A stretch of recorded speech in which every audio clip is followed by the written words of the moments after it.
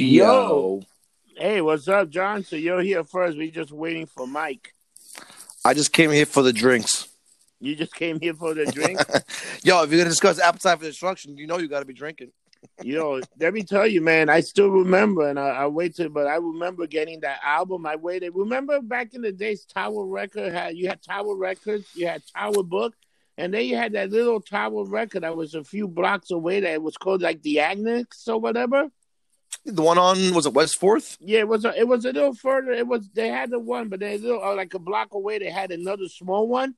And that's where they did all the autographs and stuff. They had like a small. Yeah, I saw Marilyn Manson there. Yeah, I saw. You know what's funny? The day this album came out, also fucking Ozzy Osbourne had a fucking signing the same day. Oh shit! I saw, and I remember getting online. I remember I remember I lived on 37th Street and 9th Avenue. I remember going to midnight sale, waiting online, and getting the fucking album. They had to troop it back to 37th Street and 9th Avenue. Hello, That's guys. crazy. Hey, what's up, Mike? What's I up, got Mike? Jonathan here. What's up, man? How you doing, Jonathan? I'm here, chilling like a villain. All right, cool. You holding up all right, man?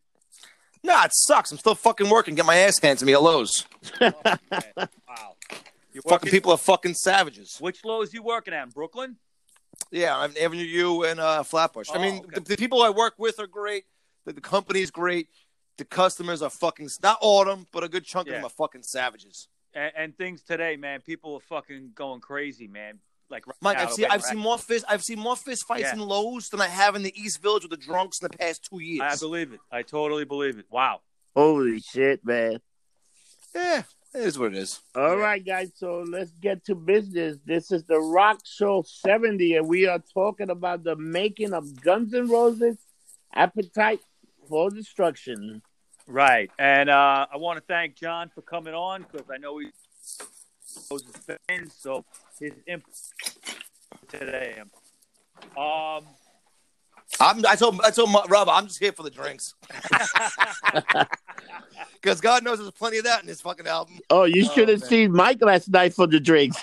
Oh shit! Yeah, I was in the park, and I was there for a little while. I saw Boogie and a few people, and then I left, and I ended up stopping at a fucking deli by my house, and I had a party all by myself, man.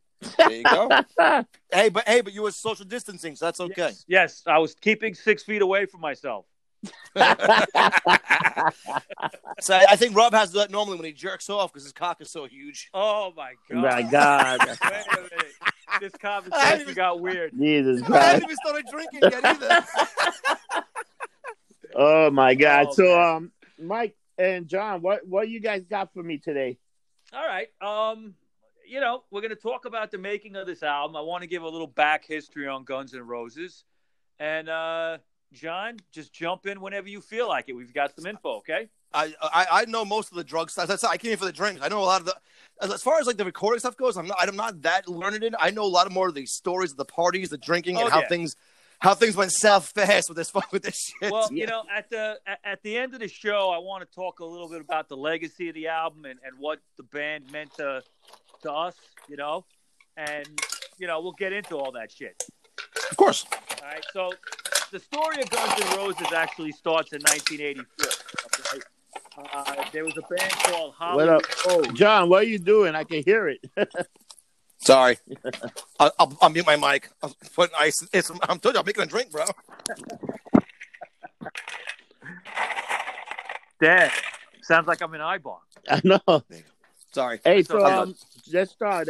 What's up, Mike? All right. So, the history of Guns N' Roses starts in 1984. There was a band in California called Hollywood Rose, and members Izzy Stradlin, okay, he was in that band, and he was living at the time with L.A. Guns member Tracy Guns. Now, L.A. Guns turned out they needed a new singer. Their singer got fired.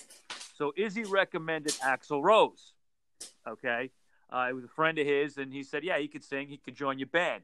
So by March of 1985, there was a lot of back and forth with this. They actually started a new band, okay? And it would feature Izzy Stradlin on rhythm guitar, Tracy Guns on lead. They had a Rob Gardner on drums and a bass player named Ole Beach, okay? Yeah. On bass, and Axl was singing. Now, they eventually got a new name for the band. It was going to be Guns N' Roses. Yep. And what they did is they took the name of Hollywood Rose and combined it with LA Guns. Yep. All right. So some other names were actually considered. Now, check this out. Did you ever hear this, John? Like any of the other names that they thought they were going to use? John? I think he's making a drink. Okay, let him make a drink. Yeah. One name that they were considering was called Heads of Amazon. And I heard that. Yeah, and another one was just AIDS. Those names are terrible. Imagine calling your band AIDS. I heard, but didn't they play one show like that? And they got mad. No. It was all like stuff they considered. But their first gig, they were really Guns N' Roses. Now, the first show they played was on March 26, 1985. And immediately after that gig, the bass player, Beach, he was fired. And he got replaced by Duff McKagan. All right? Now, an EP was planned right away. They were pretty well received right off the bat. They were thinking of some songs. It was going to be a short album, an EP. They had Don't Cry. They already had that song written. They had Think About You, Anything Goes, and then there was a cover of Elvis's Heartbreak Hotel. Yep. But there happened to be an argument between Axl Rose and Tracy Guns. And it ended up that they threw Tracy Guns out of the band. And he got replaced by Slash, who played formerly in Hollywood Rose with Izzy Stradlin. But you know what? That's the best thing that could have happened to them. Slash coming in. Yeah. Well, Tracy Guns went on with LA Guns, and they were okay. They didn't last that long, but I mean, actually, I think they're still around. But but their popularity never actually got anywhere as much as Guns N' Roses. I think they still play around, right, John? Yeah, they do. Actually, that's like they didn't last that long. They come and go, but they're not. You know what it is? Those guys are in the West Coast more, so that's why we don't see them that much. Yeah. Over the years, they're not as talented. Let's be honest. And not that they're not talented. They're not as talented as Guns N' Roses. They had that one album with that song "Ballad of Jane" that was okay. They one-hit wonders. All right, at the most, really. Yeah. Also, right after he got kicked out of the band, they would replace the drummer Gardner with Steven Adler, who was also in Hollywood Rose. So basically, Guns N' Roses is Hollywood Rose with Duff McKagan. Yeah. That's really what it is. Now, here's my thing. How fucked up must you be as a human when Steven Adler is the one replacing you? I don't Adler's life situation was like when he joined the band, but by the time he left the band, he was a wreck. Jesus Christmas. The amount of dope he was doing was like off the hook. He was lumped up. Lumped up, bro. And I watched this on one of the shows. He could tranquilize a fucking small horse with the shit he was doing. I know, and that's why they had to throw him out, because he was even so fucked up for them, That says something. Yeah. Now, ironically, Slash had also played in the band called Rose Duff McKagan. So these guys all knew each other, all right? Now, the classic GNR lineup was set, and they played their first gig June 6, 1985 with that lineup. After about 9 months of excessive West Coast touring, and they were playing the Hollywood clubs like the Troubadour and the Roxy all the time. Yeah, they played everything. Yeah, they got signed to Geffen Records pretty easily. That was in March of 1986. They immediately got a $75,000 advance. Actually, what happened was they actually released an EP also before, so people wouldn't forget about them. Well, they were going to put the EP out right away. That was part of the deal. Yeah. But what they turned down was interesting, because Chrysalis Records offered them twice as much as an advance, but they would have had to change their sound and their image. And they were like, fuck that. So Geffen had, given them as much, creative, artistic freedom as they wanted. So they ended up going with them for that reason. It really wasn't about. But think about how much $75,000. I mean, $75,000 is a lot of money now. Yeah. As I was saying, imagine it 30 years ago. Like, do the inflation numbers. That was probably like what, a couple of million now. It's got to be probably at least $500,000, I would say, right now. Yeah. Wow.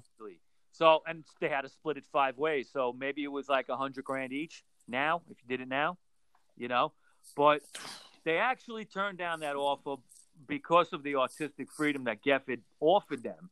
And it also had to do with the releasing of the EP. Now, at the end of '86, they did release the 4-song EP called Live Like a Suicide. Yep. And on that, they covered Rose Tattoo's Nice Boys and Aerosmith's Mama Kin. And they had 2 originals, a song called Reckless Life and a song called Move to the City. The album is not really a live album. I don't know if you know that. Okay. No, it was recorded. It was faked. What they did is it was actually demos that they, cleaned up a little bit, and they released it and crowd noises in. Okay, and we've talked about that before, Rob. Like Kiss Alive 2 and all that. Yeah, that happens a lot more than you think. The album was released on the Uzi, and that was that kind of. Guns N' Roses was watching over this label. There was like bands that they liked would end up on Uzi Suicide. One band that comes to mind is Hanoi Rocks. Now, Hanoi Rocks was a huge influence on Guns N' Roses, but their albums were very hard to find. They were a band from Finland. Everything was an import except their last album, which was the 2 Steps from the Move, that was released here, but then Vince Neil killed their drummer in that accident. So, that was the end of Hanoi Rocks. But it's hard to find their albums. And in the late 80s, early 90s, Uzi Suicide under Geffen re-released them in the United States for the first time. So that was cool that they did that. That one EP, though, Live Like a Suicide, they only made 10,000 vinyl copies of it. So it's very rare if you have it. Wow. Do you have it, John, or no? No. I have, but I do have Appetite for Destruction on vinyl. Do you have it with the original cover? Yes. The one with the robot, the robot raping the girl? Yeah, like the monster. No. I have the one with the fucking... The thing jumping over the fence. That's what he means, because it was based on a painting that kind of looked like that, but they changed it, like with the creature with all the knives in its mouth jumping over the door. Yeah. That was weird. It is weird. It is weird. And, I don't remember, and I couldn't find in my research, but I could have sworn that Slash had something to do with that artwork. Does that ring a bell with you, John? Really? I know. I know he was doing a lot of art stuff back then. He knows. I don't know if draws. He's artistic like that.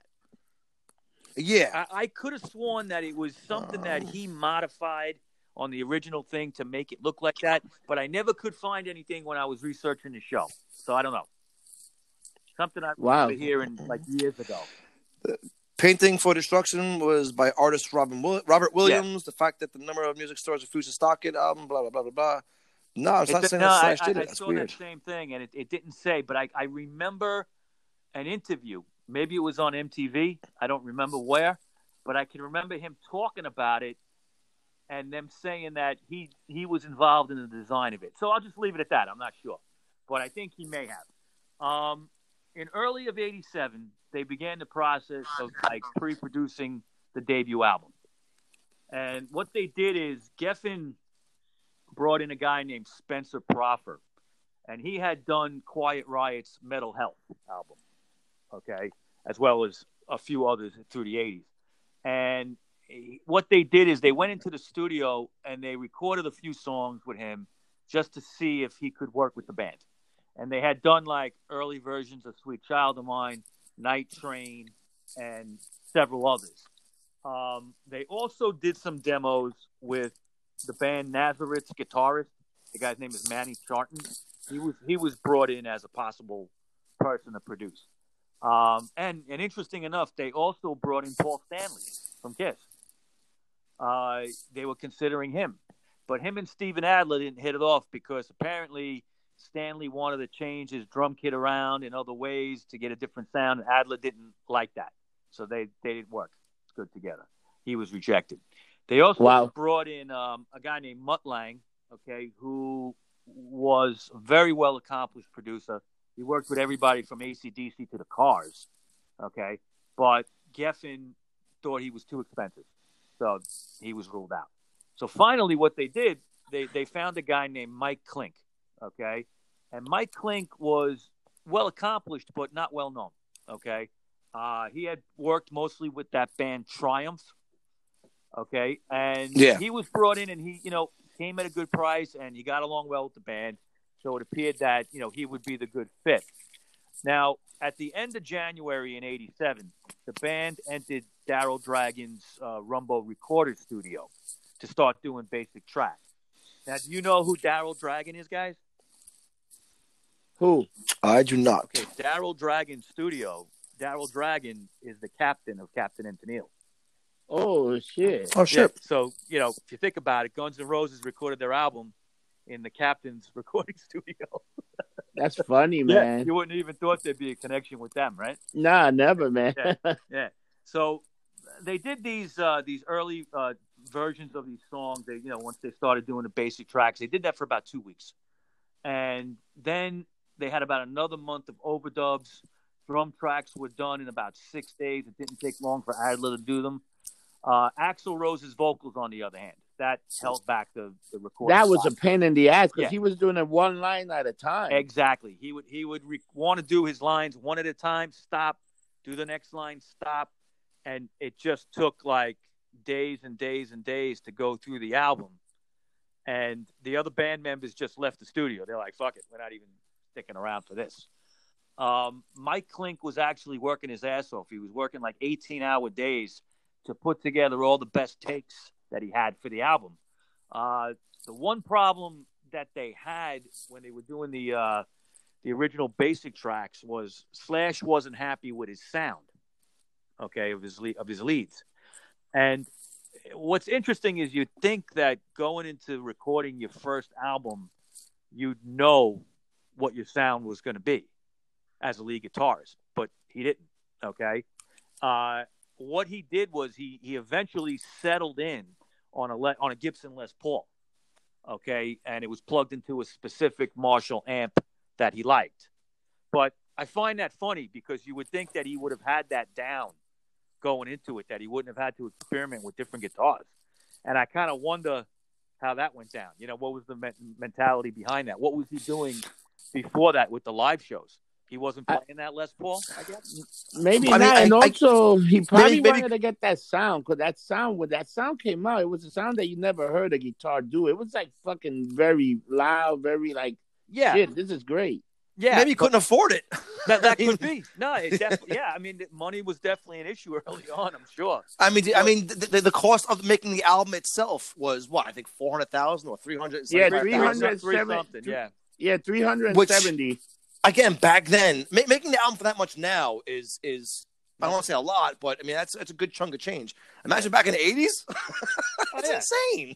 And Geffen was a small label then. I mean, they were big, but not that big. Okay. Yeah. And they actually threw all their weight behind Guns N' Roses. All right, and they took a chance and they gambled and they won big time. They won huge time. Yeah. Now, I just find it hard to believe that he didn't have that sound figured out, that he had to realize I'd need a Les Paul. But like you say, maybe he never played one before. Maybe Les Pauls to this day are not cheap. They're not cheap guitars at all. No, they're not. Not at all. Okay, he played. So if you're, I mean, you're talking about guys who are living off of groupies for how long? So they might not be able to afford a Les Paul fucking one. So now, I mean, once the studio says, hey, you have Carte Blanche, what do you want? Motherfucker, I want a Les Paul. I wonder if he was playing like a Fender or something before that, or, what kind of instrument he was. Maybe. He was definitely playing something very different, because then when he heard that sound, like he really fucking took the sound and made it his own. Yeah, I agree. Now, like you said, Rob, the whole album was made for $370,000, and all the final overdubs were done at Media Sound Studios, and then the final masterings were done at Sterling Sounds here in the city. Hang on one second. So Slash's first electric guitar was a copy of Gibson's Explorer, given to him by his grandmother. It wasn't. There you go. Yeah, it wasn't a Les Paul though. No.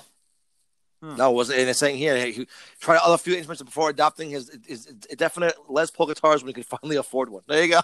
There you go. Yeah. He could finally afford one. Maybe there was one in the studio that he was like, "Hey, let me try this." Let me see what it's. I mean, if you play guitar, every guitarist wants to play Les Paul, and I love them. I don't think I've ever played one because I can't see spending $1,500 for a fucking guitar. Well, I've got a couple of them. So one day I'll show you what I got. Oof. And, we'll talk about it if you want to play one. Yeah, man. Yeah, definitely. Now, the writing process for the album was kind of varied on the tracks. Different tracks were written by different band members. Sometimes the way they did it is they would write something alone and then present it to the band. So, for example, like the song "It's So Easy," that was written by Duff McKagan, and "Think About You" was written by Izzy Stradlin. But "Rocket Queen" was written by Slash, McKagan, and Adler while they were still in the band Road Crew. And it was kind of like an incomplete song when it was presented to the band. So they all finished it and wrote it together. Anything Goes was written by the Hollywood Rose Band, okay, and then was kind of rewritten by GNR. There's an album called The Roots of Guns N' Roses, and it's different bands that influenced them and bands covers of stuff they did, the originals, and you can hear the Hollywood Rose version on there of that song. It's a little bit different. Most of their songs were written about their life experiences and people they knew. Welcome to the Jungle is about a guy Axl met in New York City after arriving there from Indiana in 1980. Mr. Brownstone's about heroin addiction. We know that. Oh, yeah. And that's something the band, knew about firsthand. Okay. Out to Get Me is kind of about Axl Rose's constant, trouble with the law in Indiana when he was a teenager. I always liked the simplicity of their lyrics. They were just kind of everyday shit, just people that you meet, women, men, whatever, but, crazy people. And these guys were on the street practically, when they started. These guys were they didn't really have much. Axl Rose came out of Indiana, he ran away, right? Didn't he leave his family? He got the hell out. Well, he came from a Southern Baptist background, and it just wasn't working for him. So he left Indiana. I think he first went to New York, and then from there he went to L.A. And I can't imagine what his story was here, though, in 1980. That had to be crazy, just showing up like that. Yeah. John, when did you first hear Guns N' Roses? When the album came out? No. Okay. So the album was out. I want to say 6 months. My brother actually, he's the one who got the vinyl album, which is why I have it here because I think he left it here. Uh-huh. And we listened to it. I was still into the scaringly enough Billy Joel fucking phase of learning. I mean, I ain't gonna lie. That's what got me into music originally was Billy Joel. That's awful. Harmonics. That's awful. You know what? Leave me alone. I was fucking you old cocksuckers. I was only 10 years old. So you know what? Leave me alone. I was 10 once, and I still hated Billy Joel. But I like the harmonics of it. I like the fact he was telling stories. All right, whatever. I'm fucking. And then no, I know. And then he gave me. So I started hearing Appetite for Destruction, and then my cousin Paige visited from the West Coast. Yeah. And she showed me skinheads and punks and the Mohawks. Yeah. I was like, what the fuck is this? Right. I was scared shitless. And then she used to introduce me to the Sex Pistols, and that's when I was like, oh, right. So there's other stuff that tells stories that isn't just doo-wop shit. And that's when I started saying, oh, can I hear it? My brother was like, no, fuck you, get your own. and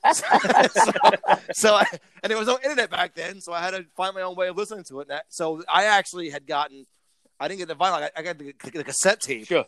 And it fucked me up how there was no A or B. It was G and R. And I didn't understand that for the longest time. Yeah. And actually I'm going to talk about that in a minute, but I want to get back to the artwork a little bit here. All right, of course. so we can totally get to the bottom of it. Now, the original cover art was done by Robert Williams. Okay, it was a painting based on his painting, and the painting was actually called Appetite for Destruction, and it depicted a robot rapist about to be punished by a large metal avenging type creature. So that's kind of what you see. Okay, several music retailers wouldn't carry the album with that cover. Nah. Well, because the boobs were out. That was the biggest thing that I was. It was also like violent looking, with the mouth full of knives coming down, and Geffen had to kind of compromise with this, and they ended up putting that picture inside the album, and then get a new cover design, which was the one we know with the Celtic style cross. Now that was designed by an artist named Billy White Jr., and it was originally supposed to be a tattoo. Okay. And I think Axl has that tattooed on his arm, doesn't he? I think he does. Yeah, I think so. I think he has it on his forearm. So eventually it would get tattooed. But the Celtic cross was also kind of like a tribute to the Irish band Thin Lizzy. Yeah. Okay. And because Axl was a big Thin Lizzy fan. And Rob, we're going to do a show on Thin Lizzy over the summer. All right. Yep. Definitely. Now, on vinyl records and cassette copies, the A side was called G, like you said, and the B side was called R. All right. And I thought, I didn't know, I knew why they did that for Guns N' Roses, but I didn't know that they actually put specific songs on each side. And I don't know if I even agree with it, because they said that the songs about drugs and hard life was on the G side, and songs about love or sex-related stuff was on the R side. But what's Rocket Queen then? Yeah, see, my thing with that also was, back in the day, I mean, nowadays we don't do that anymore, to my knowledge, but albums had a flow. There was the start of the album, there was an A side and the B side. The B side was the songs that weren't as good, but they were still good, but you put on the B side. But the album had a flow to it. You hear it from A to B and knew it went somewhere. So to say that we just put these songs on one side because they reference these things, I wasn't too keen on that idea either. Well, I mean, just the example of Rocket Queen. What's Rocket Queen about? I always took it as like a chick shooting dope constantly. Exactly, yeah. Okay, so there you go. The hard drugs thing was the last song on side 2, the R side. So that doesn't match what it says, unless because it's about a girl. I think it's because of a girl, because the second side was pretty much about girl, like My Michelle, Sweet Child Ma. It was all about women and like stuff like that. Because if you look at the album, they put 6 songs and 6 songs on each side, right? Right. And it got a great flow, because the first song is like the welcome to Guns N' Roses. This is who the fuck we are. Right. And that song is so fucking high pitched, so fast, and so loud that you're like, what the fuck? And then the rest of the album goes into like this fucking weird kind of motion, and then you end with the fucking girl shooting up heroin. But it was a girl. But because it was about a girl, so it made the R side. And you never mind the drug part. That when they did this album, they got songs that they put in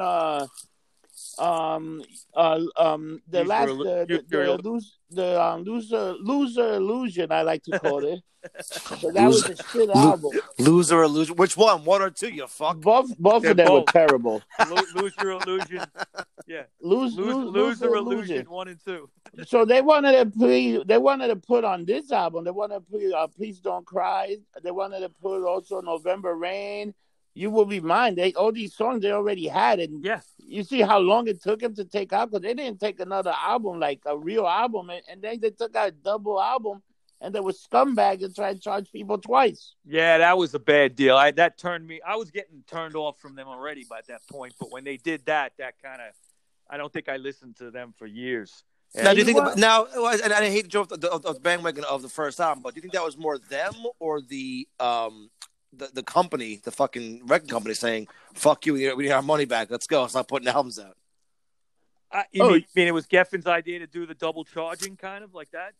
Meaning, yeah. I mean, because if you got to figure, so I mean, if you look in the history of bands, especially back in that day, they put an album out. If it was a hit, they had to put another album out within a year or 2 tops.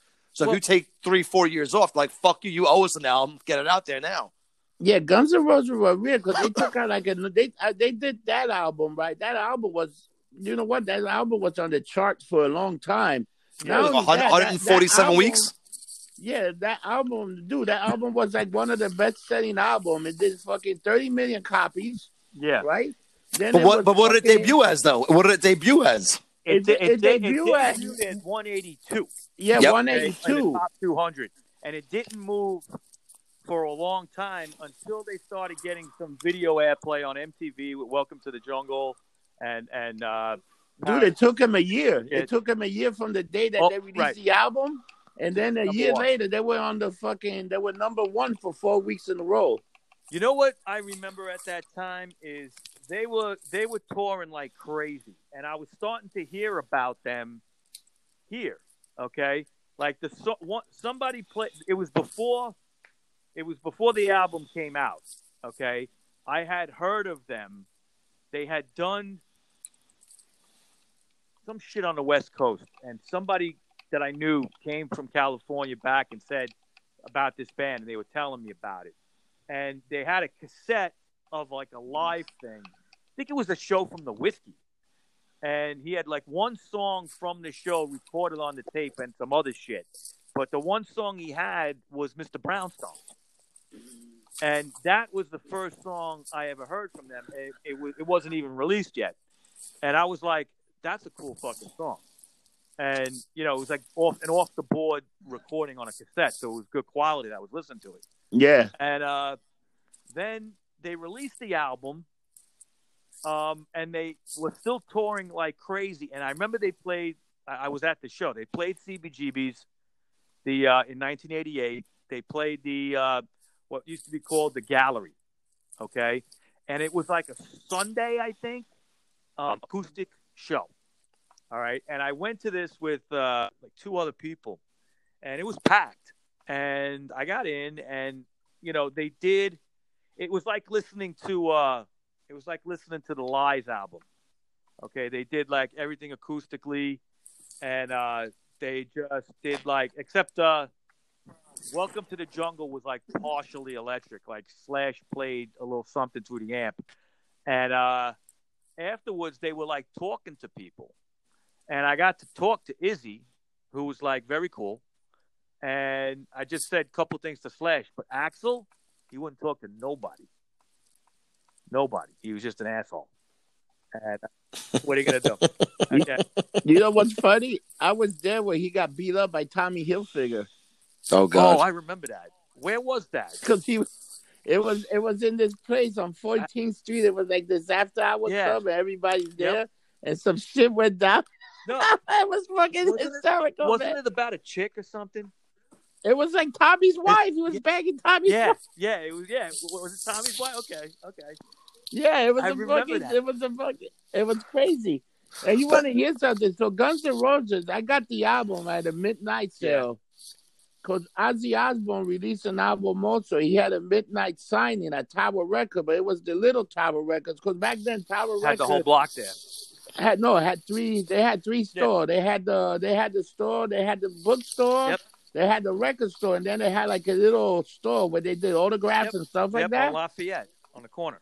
So I went there and I got there early. I was there like at 9:00, and I waited, and I was gonna buy this album, and I wound up buying the cassette of Guns N' Roses and the vinyl.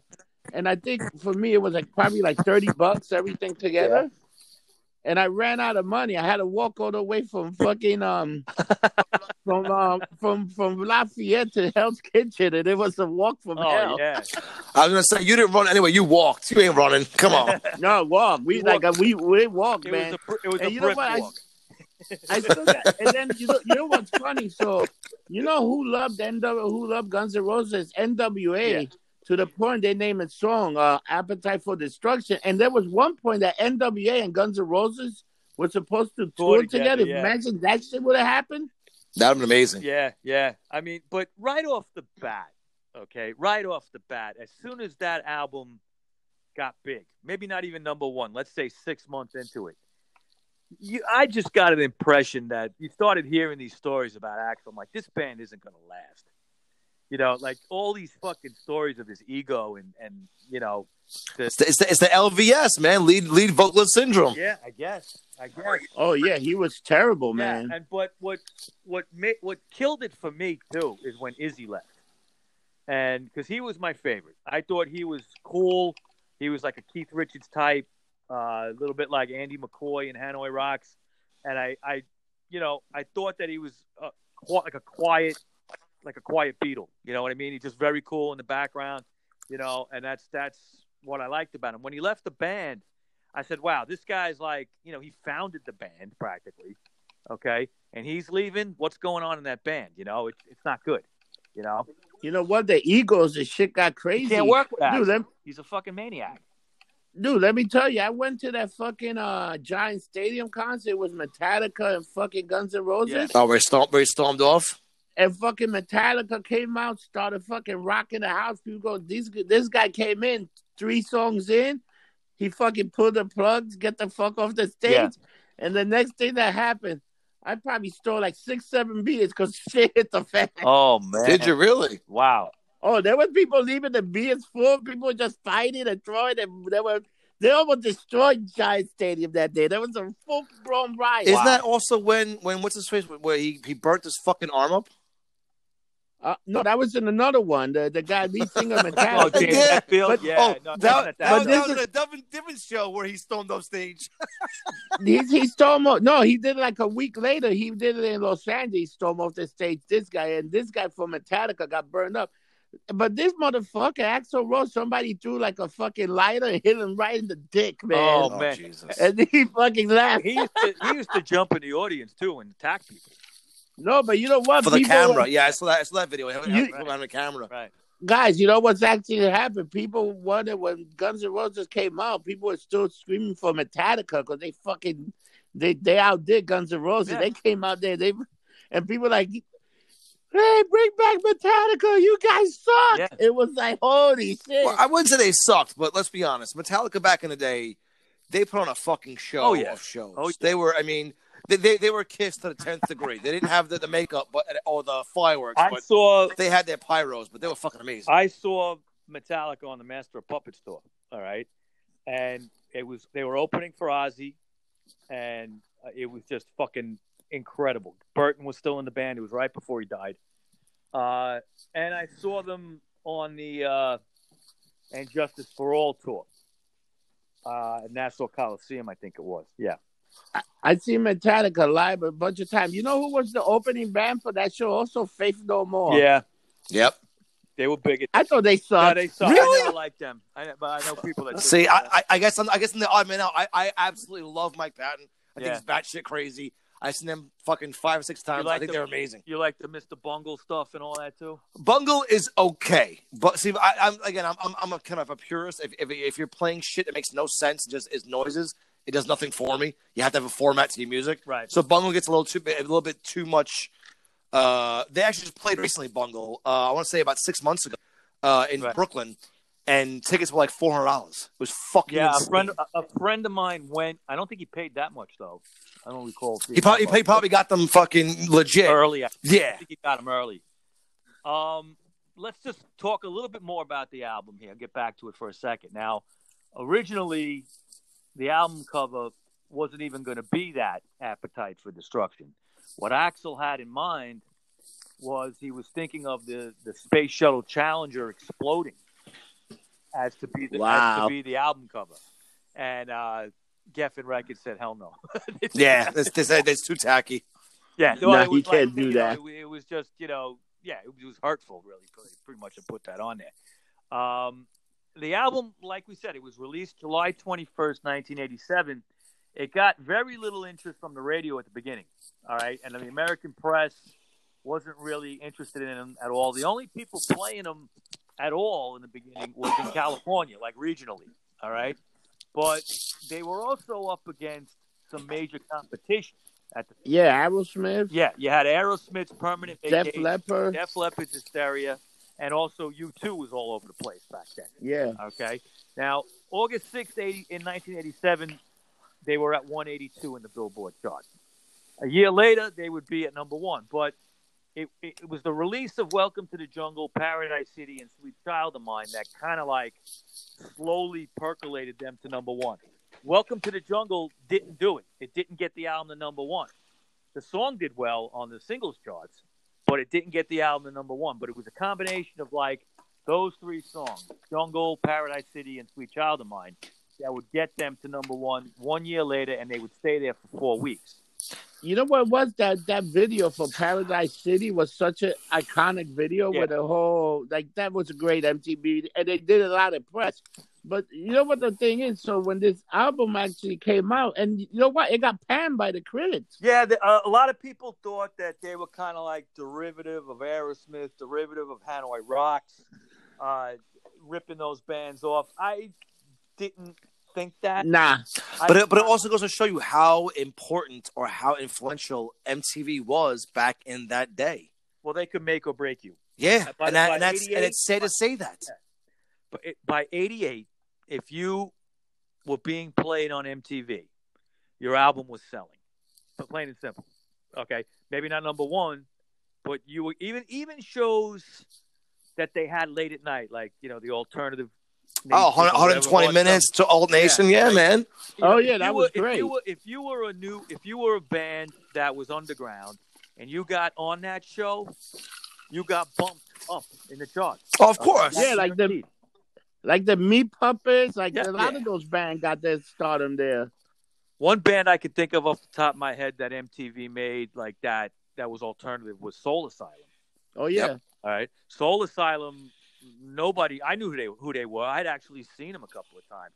They were okay. And then they had that song Runaway Train. Yeah, I saw them live. They suck.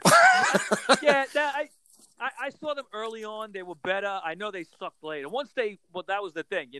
They had that hit that they didn't know what kind of sound to have anymore. Yeah. Well, that's Matt Pinfield. Matt Pinfield was huge with that MTV bringing the unknown bands in and promoting them, which is great, but that's also more towards the 90s, and we're still back in the 80s. Yeah, this is still like 80, 88. Yeah. You had, I don't even think did you have Headbangers Ball in 88? I'm not sure if that was. Oh, I'll find out right now what year that was. Hang on. I think that was the beginning of Headbangers Ball. I think that was one of the things. I think Headbangers Ball started, but that way it got more popular. I think it was 1987. April 18th, 1987 is when it debuted. Yeah, that's when it got popular. Right when that album got released, that's when Headbangers was on. And but speaking of Headbangers, it's like Slash is on record saying that he never expected that album to sell the way it did at all. They never were looking for that number one. They wanted to be on a level of like Motorhead. Okay, where just consistently sell, consistently tour, make your money from touring. They thought they were going to be that kind of band. Okay, but they got so big, even though I don't want to say fast, it took a year. But in that time, it was like a slow burn, It was building up, building up, building up. Then they got a number one. But after that, they went off the rails. Dude, but let me tell you, this is the best-selling debut album of all time. It still is. Right? Yeah. And then it's number 11 as the best-selling album of all time. Number 11 in the chart as the best-selling album of all time. Right. And then it sold 30 million copies. There's guys that in one career sold 30 million copies. These guys did it in one album. Yep. But and again, they shot themselves in the foot, I always felt, by not releasing anything else sooner. Okay? Nah, because they took a long time. They took too long. They put out Lies like a year and a half later. But Lies was all old material. They were just re-releasing the EP, with a couple of other songs like One in a Million and stuff like that. You know what the problem was? I think it was Axl. Axl was always the problem. He wanted to take out a perfect album. I don't think he wanted a perfect album. I think he wanted complete control. I think it was, again, the lead singer vocal syndrome where, his mentality is, I am this band and fuck you and what I say goes and that's it. The rest of you guys are my back. Exactly. Band. I'm going to. He is Gladys Knight and y'all are the pimps. And like, no, motherfucker, that ain't the case. Dude, you want to hear something crazy about this album? What's that? In 2008, September 2008, it became 18-time platinum. That was 2008. They say now it's like over 30. It probably is, but I mean, 2008. Think about it. Yeah. I mean, it's Use Your Illusion would have been to me one album that probably wasn't that good, but instead it was two albums that was just crap. Yeah, that's how I see it. You know what? If they would have put the best song of each of those albums, they probably would have had a very good album. But they put one or two songs in separate albums. They sucked. You know what? Too is Axl was doing a lot of stupid shit with his vocals. Okay, that I hated on Use Your Illusion. Is it Don't Cry? The one at the end where he stretches his vocals out for like fucking 10 minutes? Yes. What's the song that ends like that? I think it's Don't Cry. And between that and November Rain, they were. I just found it funny how y'all haven't even mentioned the spaghetti experience. Well, I was about to. No. That's a great album. What I was going to say is they redeemed themselves from me slightly when the spaghetti incident came out, because I mean, even though it was an album of covers, it was good covers, good songs to pick. I love that album. Dead Boys, T-Rex, a bunch of others. And I fucking loved it. I still listen to that album once in a while. I think that's one of their best.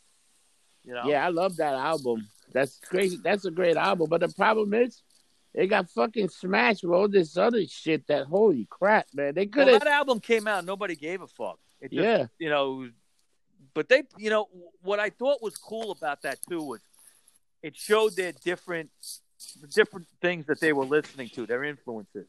Like Duff McKagan is like the resident punk rocker of Guns N' Roses. Right? He knows all about, hardcore bands. He was the guy wearing like the TSOL shirts on stage and the Ramones and stuff. Slash like the Ramones, and like that. And then they were also doing T-Rex songs. I mean, that was cool. But the Ramones were very high on Guns N' Roses. Well, because Guns N' Roses was high on them, so they were kind of like returning the favor. They would say in interviews that they listened to Guns N' Roses a lot. I don't know if that was really true or not. It might have been. But if you look at those bands that were out in 87, 88, 89, hair metal was like at the end there. They got lumped in with the hair metal bands, but I don't really consider them a hair metal band. Do you, No, John? not at all. Nah. Hair metal to me is like Poison. And, I mean, even Def Leppard, some of their stuff is hair metal. I think some's not, but I mean, Motley Crue was hair metal, and Poison and Rat and Cinderella. That's those guys are absolutely. The biggest thing with hair metal to me is Poison. And don't get me wrong, I do like a good Poison song, but it's poppy, it's pop metal bullshit. It is, and the first album is listenable by Poison. You know what? That album, first album, even Motley Crue, Girls, Girls, Girls. I love that album. Yeah, by then I kind of was sick of them. I liked the earliest shit, Shout at the Devil and stuff like that. That was good too. But I did like the Girl, Girls, Girl. They had some songs that I was like, all right, this is fucking great. Yeah, no, and they put on a pretty good live show too. Yeah, I mean, they're not really hair metal. They kind of get lumped in with that. I kind of keep them separate from that in my head. I don't like to think of them in the same thing as Poison. Not at all. But I think hair metal. I think and I hate to say this, but fucking like Poison and Van Halen, like the spandex wearing, high teeth hair, makeup, dancing, smiling, kind of. And Guns N' Roses to me were more Metallica. They're more just drinking whiskey, fucking chicks, and just not giving a shit. Van Halen, I don't think too much as the hair bands, but I know what you're saying because they started earlier. They started in what, 77? Yeah, but seeing David on stage doing the spin kicks and man, I'm here, baby, let's go. Yeah, especially when he had his solo album. Yeah. So that's to me that's one thing I can tell you. One thing I can tell you, if you heard Guns N' Roses, they were loud. They were just fucking loud. Oh yeah, they were. Holy shit! Do you remember when they played the Ritz, John? I do not actually. Okay, they played the Ritz. I know it was like what 2. I know it was like 2 a.m, right? He was super fucking late as always. It wasn't that late. You know what? Because I saw it on HBO, and I don't think it was live. I think it was like from the day before or something. You know what I mean? Like they played it the next day. So maybe they did go on at 2 a.m. But I remember that being on like an HBO special, and it was just when they were starting to break. You know, I think Welcome to the Jungle was out, and there they were at the fucking Ritz, man. I mean, that was fucking amazing. You know, I know people that went to that show. I remember it was one of them that were like, yeah, that's what's going on at like, because I think it was that show that was supposed to go on at like 10 o'clock because it was being recorded for MTV or HBO, whatever it was. Wasn't that? And they were like, he didn't show up till like 3 a.m, all fucked up. Oh, wait. You know what? I'm remembering it wrong. You're right. Okay, it's not HBO. It was MTV. Yeah. That was showing it. It wasn't HBO. It was MTV. And they were like, dude, where the fuck is he? Where is he? Where is he? And he's like, he'll be here eventually. Yep. And they kept talking. They had to run with it. You know, keep talking and talking. And they finally went on. That's right. That was MTV. And they were pissed. I know the producers were pissed. Do you remember when they had the pay-per-view event with the Stones? No, that I don't remember at all. Oh, at Atlantic City. I forget what casino, but one of the casinos had it was a Stone show with Guns N' Roses opening up. You know, back then it was either Trump. It was either the Trump the Taj, casino or I don't think it was Caesars. I think it was Caesars. I don't think it was Trump. Those are the only two big ones back in the 80s. Yeah, that's true. I saw some shows at the Trump one. And what happened was I remember paying for this. I don't remember how much it was. Maybe it was like $30 or something, which is a lot of money back then. Back then it was huge. Yeah, exactly. Yeah. And you got to see Guns N' Roses do a set, and then the Stones do a set, and they weren't like the Stones will play for 3 hours. They weren't doing that. They were playing for like an hour and a half. And 90 minutes each. Yeah. And at one point during the Stone set, Axl comes back out, and they do a duet of "Salt of the Earth," which is one of my favorite Stone songs. Oh shit! Okay, off the Beggars Banquet album, and it's one that they very, very, very, very rarely do. And I'd like to look for a clip of that because I haven't seen it in years. But it was a damn fucking good fucking show with that, man. Definitely when they did that. I don't remember that. Mind you, I might not have had cable back then. Yeah. You had to have. Not everyone had cable. No, that's true. They got pictures of that. They got pictures of Axl Rose and Mick Jagger singing. Axl singing with a leather jacket on, like a Misfits jacket, like with the bones on it. Oh wow! I think it's like white, black and white, or white on black on white, or white on black. I forget which way it went, but I remember him wearing that. And for a minute there, I was really into that band. For about a year maybe. Okay. And then they just, imploded. But for a while, what amazed me was that you were hearing these loud guitars on the fucking radio. It was like, wait a minute, it didn't sit right. You know what I mean? It was like kind of like when Nirvana came a couple of years. Oh later. My God! I was like, wow, wait a minute, what the fuck, man? This stuff is getting played on the radio. It's like. Yeah, it was all over the place. That's the thing that they were playing all over the place, and everybody liked them too. Okay, I knew punks that liked Guns N' Roses even if they didn't want to admit it. People that would shit on anything top 40. Okay, they even liked it. So for a while there, everybody was really into them, but then they just became assholes, unfortunately. They ruled the world, man. They were like the top of the world, but I think the biggest problem that Guns N' Roses had was, they were young, they were doing a lot of drugs, and Axl wanted complete control. Once you got a lead singer that wants complete control, sometimes you're like, fuck this. Here's the thing: when you think you know everything and you don't need the guys around you, you're fucked. And I can say that just personally recently, because I just recently got back together with an old guitarist friend of mine, and we've started putting some things together. And I said to him, we've been playing off and on for 20 years. I'm like, and we sell out places anywhere we go.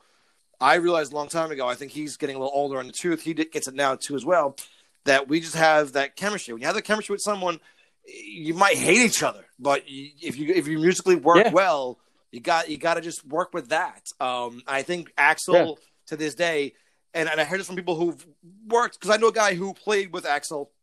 This guy Ron Thal, who was in Bumblefoot, he took when Axl went on the road by himself with Guns N' Roses. He played guitar for them with Buckethead, and he's like, listen, he goes, he's I think starting to learn to calm the fuck down. That, you know, the ego isn't going anywhere, and you're tarnishing your legacy. And everyone recently who's seen that on tour is like, listen, he came out when AC/DC, when they toured it down, he did double duties singing AC/DC and Guns N' Roses. The old Axl would have never done that. He'd been like, fuck you, I'm not singing twice. Right. Now he's doing it. So I think hopefully he's like, you know what? I was an asshole. I'm not anymore. People change. That's all I can say. Well, you know, I'll hand it to him then if that's true. You know, it's not too late to redeem yourself. But if they ever get back together, you know, maybe they got one more album. But who knows if that could ever happen? I mean, you think about how much shit was given to them. I mean, I watched a documentary on the fucking, and don't yell at me, the fucking, what was the New Kids on the Block. And the bouncers were saying that the moms were fucking them to get the daughters backstage. The bouncers, not the band. The bouncers were getting laid more just to get the daughters backstage. Yeah. So imagine that free, not the whole Me Too movement, but imagine that free pussy, that free everything, free booze, free drugs. I'd be an asshole. I know that one. Wow. You know what's funny? You can make fun of New Kids, but they ruled the world also. At one point, they were the biggest band. Same with the Backstreet Boys. They were huge. They were huge. They were pretty much the beginning of that whole fucking kind of weird band boys back again. Yeah, yeah.